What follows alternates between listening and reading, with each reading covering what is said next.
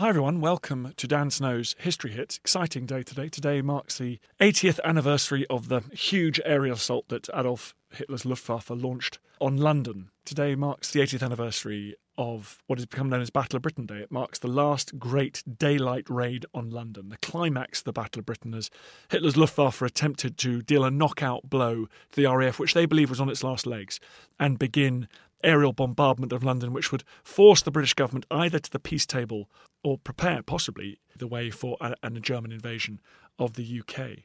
British fighter squadrons took to the skies and inflicted terrible losses on the Germans, convincing them that the Battle of Britain could not be won. It was a decisive victory, Hitler's first defeat in the Second World War.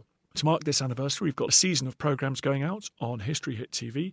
We've got podcasts. We've got Victoria Taylor coming up this week talking about the German point of view during the Battle of Britain. But today we've got an interview I conducted with historian Stephen Bungay at Bentley Priory, which used to be headquarters of Fighter Command. Sir Hugh Dowding's headquarters, from which he planned and then ran the Battle of Britain. You're going to hear today Stephen Bungay explaining why the RAF won and why it wasn't even very close, thanks to the extraordinary marriage of technology, operational and tactical innovations made by Sir Hugh Dowding and others. It turns out the RAF was brilliantly prepared to meet an aerial challenge in the skies above the UK. You can watch a version of this documentary on History Hit TV. You can watch a whole series of other programmes we've made to mark this important anniversary. We've got a season out at the moment. If you go to History Hit TV, I hate doing this, but we've got a special offer at the moment because it is the Battle of Britain. If you go to History Hit TV, and if you use the code Battle of Britain, all one word, Battle of Britain, you get a month for free, and then you get the next 3 months for just £1, dollar, euro for each of those 3 months. Takes you up and beyond Christmas. Insanity. You'll still be riding the Battle of Britain train in January. So head over to History Hit TV, use the code Battle of Britain, but in the meantime, enjoy this podcast with the very brilliant Stephen Bungay.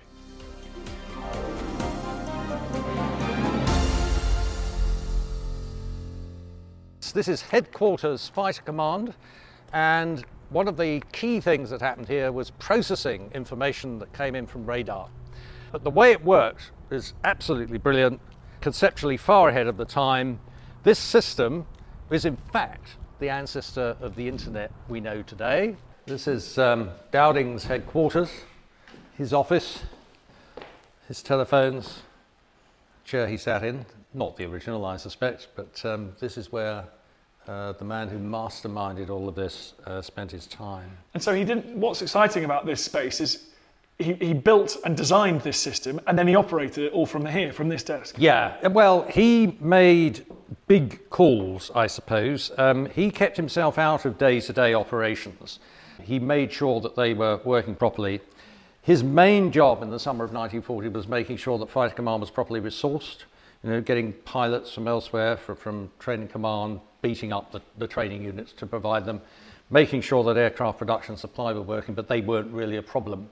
And then working on new problems. So he was, as it were, thinking about the next battle while other people were fighting this one, and he spent an inordinate amount of time on night air defence and working out how to do that, because at the time, in the summer of 1940, we were helpless at night. We had absolutely nothing. You're kidding me. So Hugh Dowding was busy thinking about the blitz that was to come. Yeah, the one that was to come. No. He actually wrote a letter that he had distributed across Fighter Command to his fighter boys, as he called them, saying, you're not going to be seeing very much of me over the coming months, but my thoughts will always be with you, and I'm working on some other things to help you. So, over to Keith Park, as it were. To his subordinates. Okay, well, let's take it right back. He's sitting here in the late 1930s. He's scribbling out, he's typing out. What are the decisions he makes, and how do those win the Battle of Britain? Okay, well, his main decisions at that time are really about putting the whole system together. He's got scientific committees working. He's got to sort out things to do with aircraft armament. He started his time in research and development. So an awful lot of it was about managing technical experts and putting it all together in such a way that the whole thing worked. He had to work with civilian organisations, such as the Post Office, which at the time contained what we now know as BT as well. Thousands and thousands of miles of telephone cable were laid power had to be got to the operations rooms right across the country, and you had to make sure the national grid didn't fall apart. It was a bloody good job we had a national grid, actually, because a lot of countries didn't. They had regional grids. Without the national grid, well, very difficult to say whether the whole thing could have worked or not. He was commissioning people to build underground bunkers. He got this place armoured, and he put the filter room down there. Thousands and thousands of things he had to deal with. He had to deal talking with to the supermarine company that made Spitfires. Yeah, no, he was involved in all that, in the specification that led to the Spitfire and the Hurricane, how many guns they were going to have, the 8-gun decision. He was a part of that. That was his department that did all the work that proved that they would actually need 8 machine guns, if that was what it was going to be. And yet, at the same time, he has this vision of how this thing can all work. So at the same time, it's very unusual to find this in one person. He's very detail orientated and very practical, and very visionary and very conceptual. You usually find people are one or the other, and he was both. That was the characteristic of his genius. And then, of course, when the threat comes, he has to work out how to deal with it. So he's got all these resources. How's he going to deploy them? And that comes down to strategy. Now, what you do as a defender is going to depend on what the other guy's going to do. So what are the Germans trying to do? Well, the problem they have is that they never really made up their minds. So are we going to cut England off and lay siege? Are we going to seek a political decision? Or are we going to prepare for an invasion? They never really decided, and that has direct operational consequences. So, for example, Luftwaffe go off and they bomb Southampton because it's a port. And the army come along and say, "Oi, what are you doing bombing Southampton? We're going to need every ton of British port capacity we have once we land, or we'll lose the build-up battle." So, "Oh, terribly sorry. Oh, you are going to invade, are you?" "Yeah, well, maybe. Okay, yeah. So do we or do we not?" This went on the whole bloody time. Fighter Command strategy was very, very clear.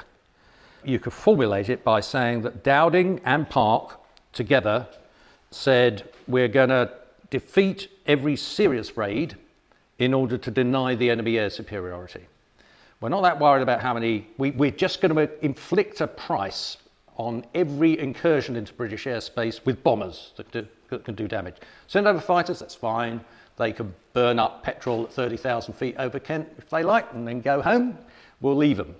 They want us to come up and fight big air battles with their 109s. We're not going to play their game. They're going to force them to play our game. You send a bomber over and there's Spitfires and Hurricanes all over it, but you leave the fighters alone.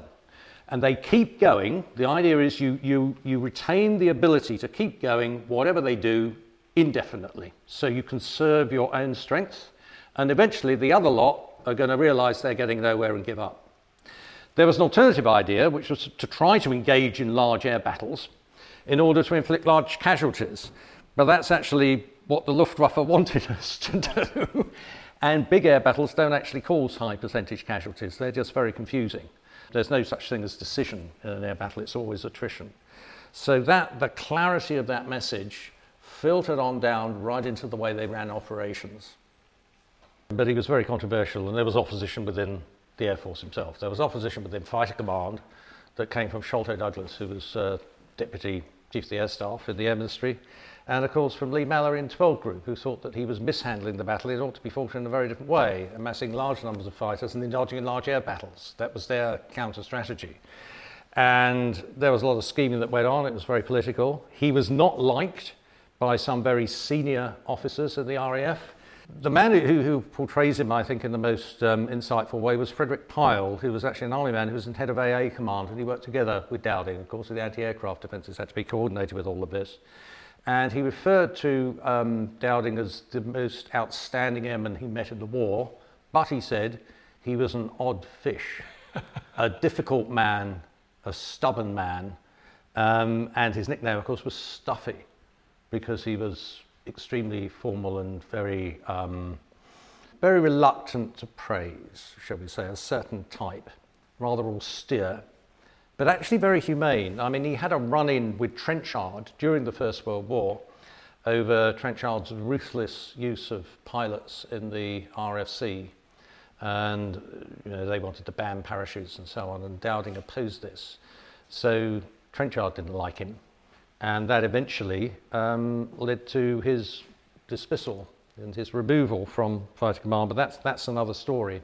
Now, at the time, I think one would have to say he had all the political backing he needed, particularly from Churchill, and all the resources he needed. Because you think about it, the country was spending unprecedented amounts of money on the Air Force on things like radar, and nobody knew if they were going to work. I know I'd done this before. Taking huge risks, similar in order of magnitude, I guess, to the building of the dreadnoughts before the First World War, which was a sort of big risk. At least you knew the thing was going to work, but nobody knew whether the system was actually going to work or not. It was all put together. So unlike other great commanders in British history, Nelson. Yeah. Nelson fights sea battles in his prime on ships that hadn't changed that much since he was a boy sailor. Yeah. Dowding, sitting in that chair, is presumably, so he's trying to work out how you bring in technology that is just, cutting edge hardly even covers it. This is stuff that's never been... No, absolutely. Nobody's done this before. So military technology starts to change during the 19th century. If you look at an infantryman who fought with Marlborough at Blenheim, shift him forward 100 years on the Battle of Waterloo, he could pick up everything within 5 minutes. Not a lot's changed.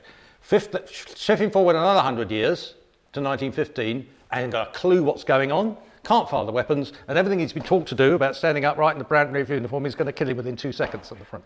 So everything's changed.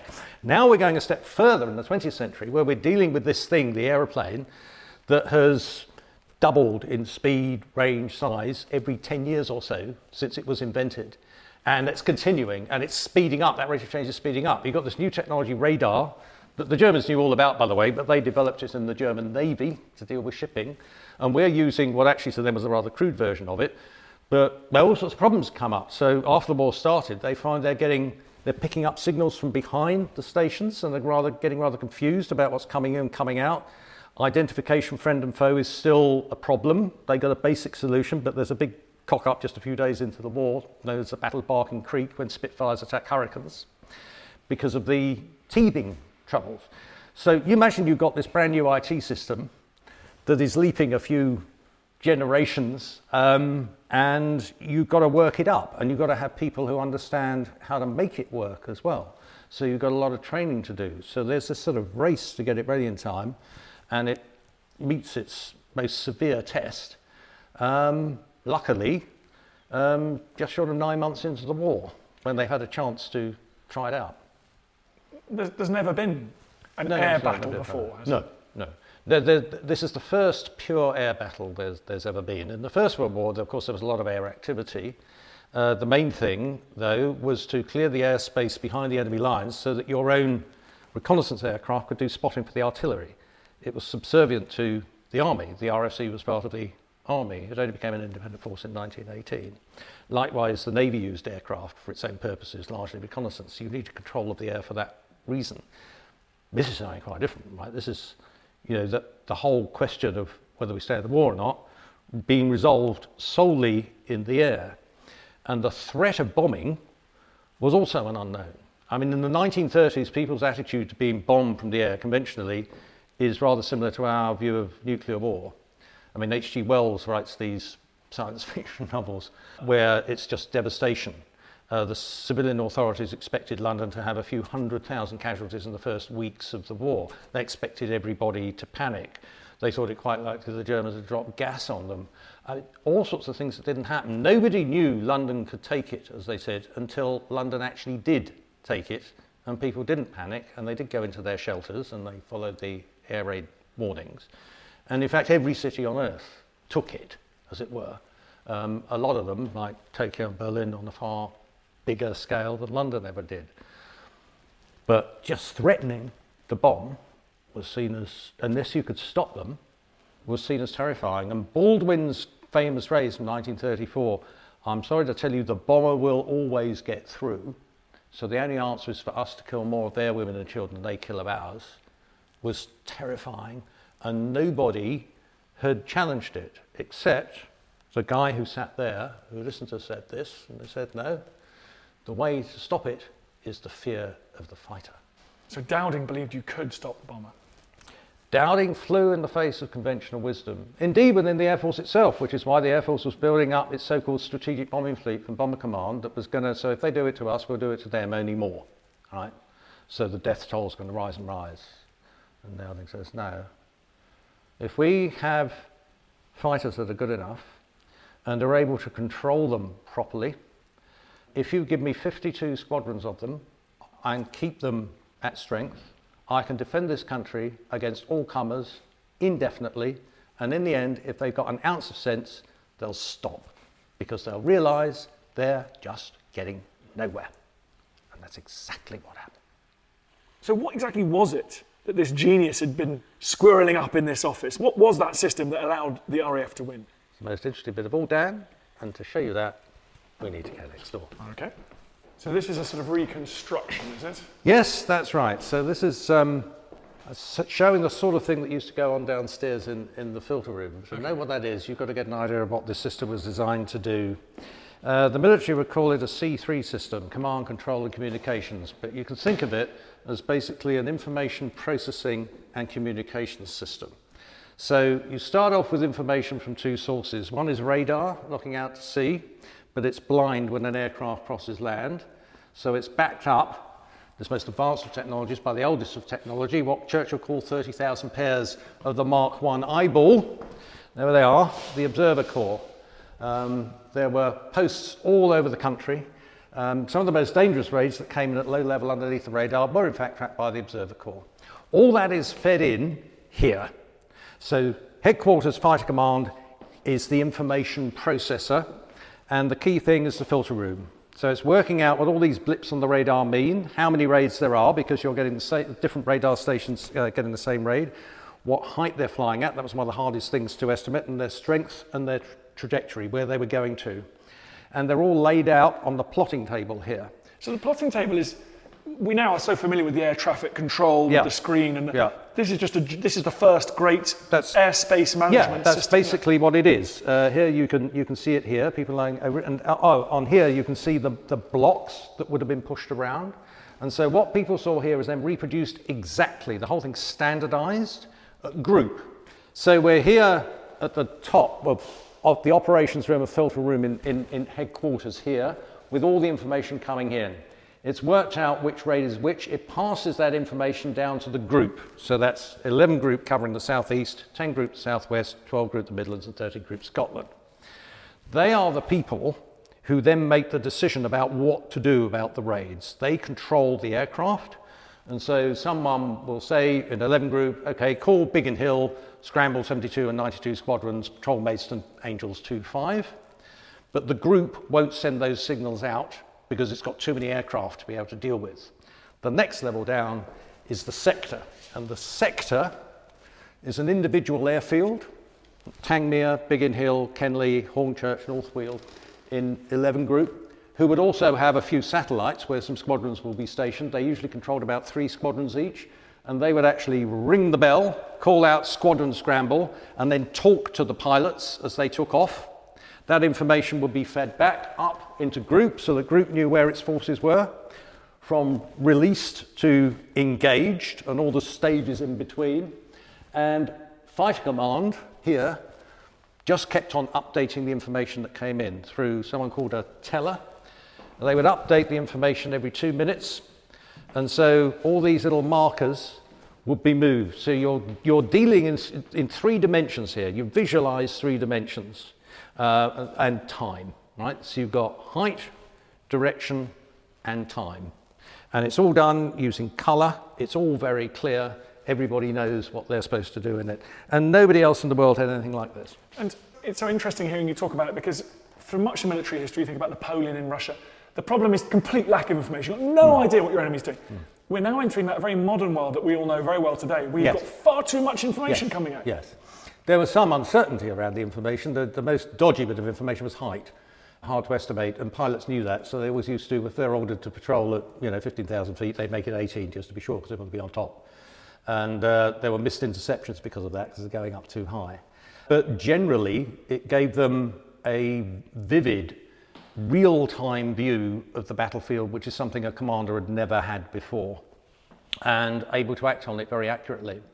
I mean, if you wanted to understand how it works in terms we're all familiar with, this little thing, right? This is radar. There you are out carrying radar in your pocket in a German bomber. That tells Google, which is Headquarters Fighter Command, where you are and what you're up to. Google passes that information on to Google Ads, which is group, and they then, when you get a ping, it means that an advertiser has intercepted you and you've been told there's 25% off today. It's exactly the same principle. This was revolutionary at our time. This is part of our daily lives. The main difference is that this uses digital technology, that uses analog technology, but the basic design principles are the same. And so you mentioned analog technology. I'm so struck by all of these being connected by phone lines, and you've pointed out in your books that it was almost impossible to destroy this network. So if you think of a traditional command and control system as used in the First World War, you have a telephone line from the brigadier down to the battalion headquarters in the front line. The next minute a shell lands and cuts the line, dead, they're cut off. Command and control is no longer possible. However, if you cut a bit of a net, the information flows around the whole. So even if you manage to take out one of the operations rooms at the sector level, then the information flowed down around it. So one stage, Biggin Hill went down for an afternoon. So Kenley and Hornchurch took over control of the squadrons. The Germans noticed nothing. And at the same time, it's self-repairing. So once a raid's gone, WAFs come out with red flags to mark unexploded bombs. Chaps with shovels have some gravel to fill in the bomb craters. They'd already thought that that might happen, so they stockpiled the stuff. And the GPO come in, GPO engineers, as they then were, and twist all the telephone lines together. The biggest vulnerability was power. And both Biggin and Kenley went down because power lines were hit. They did, of course, have emergency generation. But what they did in both those cases was to evacuate the operations room, which is doing all this stuff, to the neighbouring village, one to Biggin Hill, and the other, Kenley, evacuated to an old butcher shop in Caterham Village. Yeah. I've spoken to the guy who used to patrol the telephone lines running down from there to Kenley. And he said he used to patrol it with a shotgun. I said, John, what are you going to do with a shotgun against German paratroopers? He said, oh, so I won't worry about paratroopers. He said, it's the bloody squirrels. They'd gnaw through them. Imagine these SS squirrels, gnawing through, paralysing our system. The secret enemy. They probably would achieve more than the German Luftwaffe. They would have done, yeah. And what's striking is that you talk about setting up. You just need a phone. So just like we go, I'll set up a workstation off-site. You just need. No, I mean, okay. So they evacuated Kenley Ops to Caterham Village down the hill. They could have evacuated it to India in principle. It was your back office operation. We're doing exactly the same thing, as long as they can talk to each other and they share information. Bob's your uncle. And they had a third line beyond that. Now, if I'd wanted to win the battle, if I'd been in charge of the Luftwaffe, I wouldn't have even bothered attacking the airfields or the radar stations. To start off with, I'd have attacked the national grid. I'd have hit every power station in southeast England. Because in order to defeat the system, you've got to make it blind and dumb before you do anything else. And if you've made it blind and dumb, then you can start to paralyse it, because then I could do surprise attacks and catch aircraft on the ground. But too many radar stations to take out, very difficult targets. They managed a few, then they gave up. They naively thought, oh, it doesn't matter if they know when we're coming because we want to engage them in the air anyway. That's how clever the leadership on the other side was. So I think, yes, you could have taken out this system, but it would have been an act of imagination that would have been impossible for someone at that stage. And let's just talk about, because now this is the system that basically everyone in the world uses. Everyone in the world uses this, yes. But before this, in the fight for France, nothing. It's a matter of take your lads, go on a patrol, see if you see any Germans coming over. That's right. So you go off on your dawn patrol, as you did in the First World War, and if you saw some enemy aircraft, you'd call for help. The alternative to this was standing patrols, and that would have used up hours and hours and hours of flight time and would have required many more than 52 squadrons. They still did a lot of standing patrols, actually. If you look at the sortie rates, Vice Commander flying a lot of them, especially over the Channel, where the warning times were short, which is why Dowding did not want to fight the Luftwaffe over the Channel. He wanted them to attack Britain, because if they did, he knew he could break them, as he put it. But they did that as backup. You notice it's very robust, right? So you lose a few radar stations, the others take over. Lose one ops room, the others take over.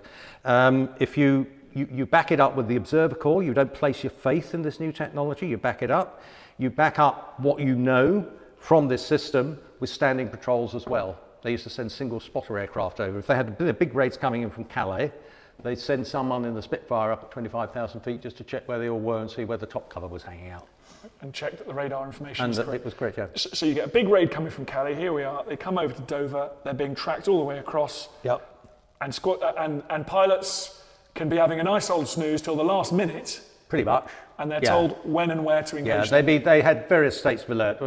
Your nice old snooze is you're released, and then you have readiness, and then you're scrambled. You know, there are different levels. You're not getting exhausted flying around in circles waiting for the enemy. No, it saves fuel, and above all, it saves pilots time because it was absolutely draining on the individuals concerned. Good job, they were young. So, is this the place to talk about the myth of the Battle of Britain? Because I was always brought up to say the Luftwaffe was much bigger than the RAF. They came across in these massive formations. Yes. It was nip and tuck, especially that last week of August before the Germans changed strategy and attacked London. It was close, but they might have won. I don't think the Luftwaffe ever came close. I think the key word, if you want me to say one word, why did we win? The answer is strategy. And of course, you don't see strategy. Strategy is invisible. It's all this thinking that's going on behind it. So, yes, the Luftwaffe as a whole was bigger than Fighter Command, of course, because most of them were bombers, which were mainly targets. If you look at the fighter-fighter ratio, the Germans start off with a small advantage, but they lose strength because they're unable to replace them as fast as we are, and we actually gain strength. We actually, new squadrons come into Fighter Command. You know, the Poles were not there in the beginning, the Canadians were not there at the beginning. He actually gets reinforcements as well as replacements. So Fighter Command's strength remains steady. We're outproducing them in aircraft by a factor of 2 to 1. And this is a battle of attrition. What matters is your ability to continue. We have 1 week when we started losing more pilots than we were replacing. But both Dowding and Park were onto why. It was because raw squadrons were being sent from the north as replacements. I don't mean raw pilots. Everybody dealt with raw pilots, but they can learn from the experienced ones on the squadron. This is where no one on the squadron has been in battle before and no one knows what to do. Those 9 squadrons suffer 40% of Fighter Command's casualties and make 25% of the claims, most of which are probably erroneous. So they're suffering a lot more damage than they're meting out. And Dowding changed that system on September the 7th. He saw what was happening. The other thing that changed was that the Germans had realised they really wanted fighter battles, so they increased the ratio of fighters to bombers, from like sort of 3 to under 5 to 1. But they couldn't sustain it because they were running out of fighters. And so they're having smaller and smaller forces acting as escorts around any given set of bombers, and so that had to change. And if they do that, they're just sending over more targets. And I don't think the target itself changed a thing on the air fighting. Whether they're attacking Biggin Hill or Docklands is neither here nor there where the bombs drop, because A, they're very close. I mean, you can stand on the end of Biggin Hill runway, I have done, and see Canary Wharf clear as day when the weather's okay. It's only going to be significant if you're doing serious damage to airfields that you're taking them out. Now, living under an airfield that's being attacked, and the most intensively attacked was Biggin Hill, is a very unpleasant experience. But the only really serious target there is the ops room. You can blow up hangars, you can crater the runways, you don't need the hangars, you can disperse the aircraft around the side, you berth people off-site, of course, in the village. And to show you how important the damage was, one day in the beginning of September, Group Captain Grice, who was a station commander at Biggin Hill, decided he had enough. And he got up in his Magister and took a German reconnaissance bomber's eye view of his station and saw that there was 1 hangar left. And at 6 o'clock in that evening, there was a big bang, and the last standing hangar on Biggin Hill went up in smoke. And in the morning, another Dornier came along, took some photographs, went back, and the Luftwaffe decided that Biggin Hill was finished, wrote it off, and never attacked it again. Group Captain Grice was put on a charge for willful damage to the King's property, but he was tried by an RAF court-martial who found him not guilty, and they all went off to the White Hart, embraced it and got pissed. So, because the Germans had such a naive view of what damage they were doing, and they didn't even know what an operations room was, that they didn't realise that all this sound and fury was really doing nothing.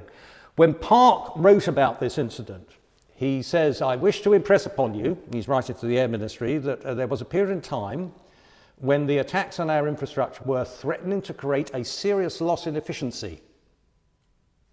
Very serious indeed. Now, you imagine you're the German commander, you've been giving a maximum effort for 4 weeks, and the enemy is worried that they may start losing efficiency. And you think you brought him to his knees and he's about to surrender. I don't call that a narrow margin. So it's fascinating because the clue should be in the title. We're here in Fighter Command headquarters, but they're not doing that much commanding. No, they're not. They're actually not doing any commanding at all. They're doing information processing. The commanding is being done here at Group. Command is giving direction, telling people what to do. The overall strategy, defeat every serious raid in order to deny air superiority, has already been fixed. It's in everybody's head. That comes from Dowding. Then he stops. He doesn't interfere. And then if you consider the number of things that have to be done, I mean, when you're controlling squadrons, you've got to know where your guys are. So they had another system called Pipsqueak that's sending information back here that has to be processed on another frequency. And then they got the IFF system, the Identification Friend and Foe system, working for them as well. You imagine trying to get all that at a national level in this room? Forget it. Part of the genius of this system is that it realizes what work needs to be done by whom. Everybody knows exactly what their role is. They don't interfere with each other. They trust each other, but everybody is working on a common shared understanding of what is going on. And that, I have to say, is a key to operational effectiveness in any business organization today, just as much as it was for then. And there's a lot of them could learn a lot of lessons from this. Stephen, what I find so inspiring about the Dowding system is it's such a clever, wonky, technocratic response. But at the sharp end of it, there are unbelievably brave young men sweating and fighting and dying and bleeding. The fighter boys, yes, absolutely. And I was privileged to get to know some of them. They certainly were remarkable chaps, but one of the things that struck me really powerfully was their modesty. In that, I mean, it was against the ethos of fighter command to shoot a line, as it were, to show off. It was sort of the opposite of profiling yourself on Facebook today. And they all played it down because they understood that they were part of a bigger whole. Yeah. And you know, how did you manage to do it? Oh, well, I was just doing my job. I mean, one of the guys I got to know first was this fellow here. That's a portrait of him from the time, who was Bob Doe, who first popped up on a Channel 4 series in 1990, and he lived locally. I got in touch and we got to know each other rather well. He was an unknown ace. He got 17 kills. And he was a gardener's son from Reigate, which is not far from where I live. And he tells his story of being the worst pilot in the squadron. He said, I was the worst pilot in the squadron. I didn't like being upside down, he said. But, you know, the 13th of August came, and there he was in 10 Group. The airfield had been bombed, and then they were scrambled. And I said, so what persuaded you to take off? He said, well, I knew I was going to die, he said, but I was more afraid of being thought a coward. So he took off and stuck to his leader, and he came back having shot down 2 ME-110s. And then he had a bit of a think about what he was doing and changed his tactics. He used to fly in slippers or socks, so he had a better feel for a Spitfire. And he was a dead shot, which was very rare. The reason was, being a gardener's son, his dad used to take him out when he was gardening, when he was young, and he gave him a little air rifle, and he used to shoot the heads off tulips. And he got his eye in that way, and once you could control the Spitfire, instinctively you could do the same thing. Wonderful fellow. He's one of the many who told me that he hates being thought of as a hero, so I was just doing my job. But he's right, because of the Dowding system, he's right that he was obviously incredibly brave, tenacious, accurate, but he was put in the right equipment, in the right place at the right time, by a bigger system. And the other thing that always strikes me about these Battle of Britain pilots and aces, they were often promoted. They were promoted within, rather than keep them on the front line shooting down enemy aircraft. Like people like Sailor Milan, I guess, they were promoted. They were the system. And I think, well, actually, say that there's stories when he led 74. I mean, he was one of the finest pilots we had. Very hard disciplinarian, but also very generous. I mean, he would deliberately take up young pilots as his wingmen. But in contrast to Gallant, he'd allow them to get the kill. He'd protect them, to give them confidence and build them up. And these guys didn't care that much, except for a few of them did. Most of them didn't care that much about what their individual scores were, whereas that's all that seemed to matter to some of the German pilots, some of the aces. And of course, it was also, in many ways, a meritocracy. I mean, that's a famous figure up there in colour. That's Ginger Lacey. Now, Ginger was son of, I think, a butcher from Yorkshire, and he was a sergeant pilot. And he flew with 501 Squadron, but he was the best pilot on the squadron. And once they were in the air, they followed him. On the ground, they had a separate mess for the sergeants. They weren't supposed to mix with the officers and gentlemen, you see, don't mix with butcher sons from Yorkshire. But up in the air, it was meritocratic, and of course, he was promoted afterwards. So gradually these class distinctions wore away, but they're very strong, of course, initially. And you and I have been spending all our time here in this stately home thinking about this wonderful system and radar and tech, but we shouldn't forget that these guys on the front line at the sharp end, it was war. Oh yes, there was nothing very romantic about it. I mean, you talk about Knights of the Air and so on and jousts, but these sort of one-on-one combats were extremely rare. Few of them took place, but very rare. Largely, success was about creeping up on someone from behind and stabbing him in the back and running away before any of his friends could get you. I'm not sure how heroic that is, but that's basically what success was about. And it was, I mean, they were knackered. They were going out 5 times a day. Well, to go back to Bob, so he went into action on August the 15th and was continuously in action for 3 weeks up to September the 7th when his squadron leader was shot down. They withdrew his squadron 234 to Cornwall, to St Evil. And I said, he'd been able to tell me, if I named a day, I'd say, so what were you doing on the afternoon of 18th of August? Oh, right, that was the raid on Portland, and he'd tell me minute by minute what he was doing. I said, so it's September the 8th, you're in Cornwall, what do you do? He said, I have no idea. I said, well, I can't remember anything about the next 2 weeks. Really? Why? So, because I was asleep most of the time. He lived on adrenaline and went clunk. And you can see it in their eyes sometimes. You get these 20-year-olds with great black rims around their eyes. That's not tiredness, that's exhaustion. That's quite different. They would, I mean, you think they'd sort of go to bed straight away. Actually used to party all night. So they get 2 or 3 hours sleep a night. They'd be down the White Hart if they were in Biggin Hill, because they're so tensed up. After you've been in 5 air fights, there's no way you're going to relax and have a nice snooze. You're either going to collapse or you're going to keep going. And they kept going until they collapsed, and then they'd be up before dawn and do it again. And you keep going for so long, and then bonk. And he describes that point where he didn't have to anymore, so he went bonk. Almost in a coma. I think he was very close to being in a coma for 2 weeks. And then he went back. And some of the descriptions of the burns, the hurricane particularly, wasn't it? That used to... Yes. The problem there was the 2 very big wing tanks. You see, the wings of a Spitfire were too narrow to put petrol in it, so you just had a tank in front of the... so it was behind the engine and behind the armour plating in the back, so of course it did catch fire, but it was less vulnerable target. If you've got the Hurricane shaped, you've got these 2 huge wing tanks that are just down there, either side of the cockpit. There's no panel between them and the cockpit, and that's the centre of the target if you're firing at a Hurricane. So you get one incendiary bullet in there and whoosh, and the flames appear to come from in front, but in fact they're coming from up here, and so you've got a few seconds to get out. And then the question then is how much of your skin is left, or how much of you is left.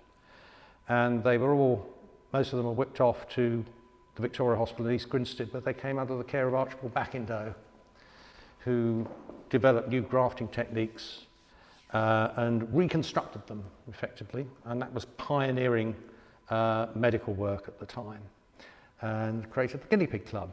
In fact, there's a picture of one pilot who's a Czech. You can see he's been through Mackindo's treatment as a member of the Guinea Pig Club, and that's how they would end up looking. And actually, I always like to spare a thought for the German pilots, because the Brits had it hard, but the Germans running out of fuel over the channel, ditching... Yep. Yes, I mean, it was worse for them because, they didn't have so many green pilots on the squadron because they just didn't have enough replacements coming in. So the old hands used to have to keep on going. As Ulrich describes, the more senior commanders tended to have a mysterious case of appendicitis at some stage and be forced to leave their unit to go to hospital back in Germany. There was an old joke amongst German pilots that when you met a Battle of Britain veteran, you said, "Oh, where's your appendectomy scar? Here's mine." And guys like him, he was sort of middle-ranking officer, lower to middle-ranking officer, were getting seriously pissed off because they felt let down by the system, the whole thing seemed pointless, and a lot of their senior officers seemed to be putting their own interests first. So there was a steady build-up, a sort of crisis in morale in the Luftwaffe that was building up throughout August and reached its peak in September. because they all realised it was pointless. I mean, people will carry on. People will sacrifice an awful lot and endure great suffering and danger if they think they're getting somewhere. But if they think it's all pointless, that's when morale starts to drop. And it was becoming apparent to most of them that it was pointless. Last thought, surrounded here by the pictures of some of the more famous of the few. What did this victory mean? What did the Battle of Britain mean? Well, the Battle of Britain is often said victory prevented invasion. It certainly put the seal on invasion because it was a necessary but not sufficient condition of the invasion taking place. I think the German Navy breathed a sigh of relief when it was postponed. But I think the most important thing was that it strengthened Churchill's position in Parliament. After the Battle of Britain, Churchill's position was pretty much untouchable. There were a couple of votes of no confidence later in the war because the war continued to go from bad to worse. But they were very easily defeated. And that meant that we were going to continue fighting. It also was the first time that Hitler had actually suffered a reverse. They pretended they hadn't, but it was pretty clear to everyone that they finally met their match. And it had an important effect in the United States. We exploited its propaganda value in the US in particular for all it was worth, because one of the main planks of Churchill's grand strategy was to get the US involved. He knew once the US entered on their side, it was only a matter of time, but they weren't going to come in for another year. So he used all this. It got an awful lot of sympathy, especially the Blitz got a lot of sympathy. Ed Munro's reports and so on went all around the US. And if I were asked to pinpoint the time when Germany lost the war, I would surprise everybody by saying it was July 1940, because that's when they decided to attack Russia without having cleared their backs by defeating or coming to terms with Britain. That means they would have been in a two-front war, and every general in Germany knew that a two-front war was a war that Germany was going to lose, and they walked into it. I feel we have the history on our shoulders.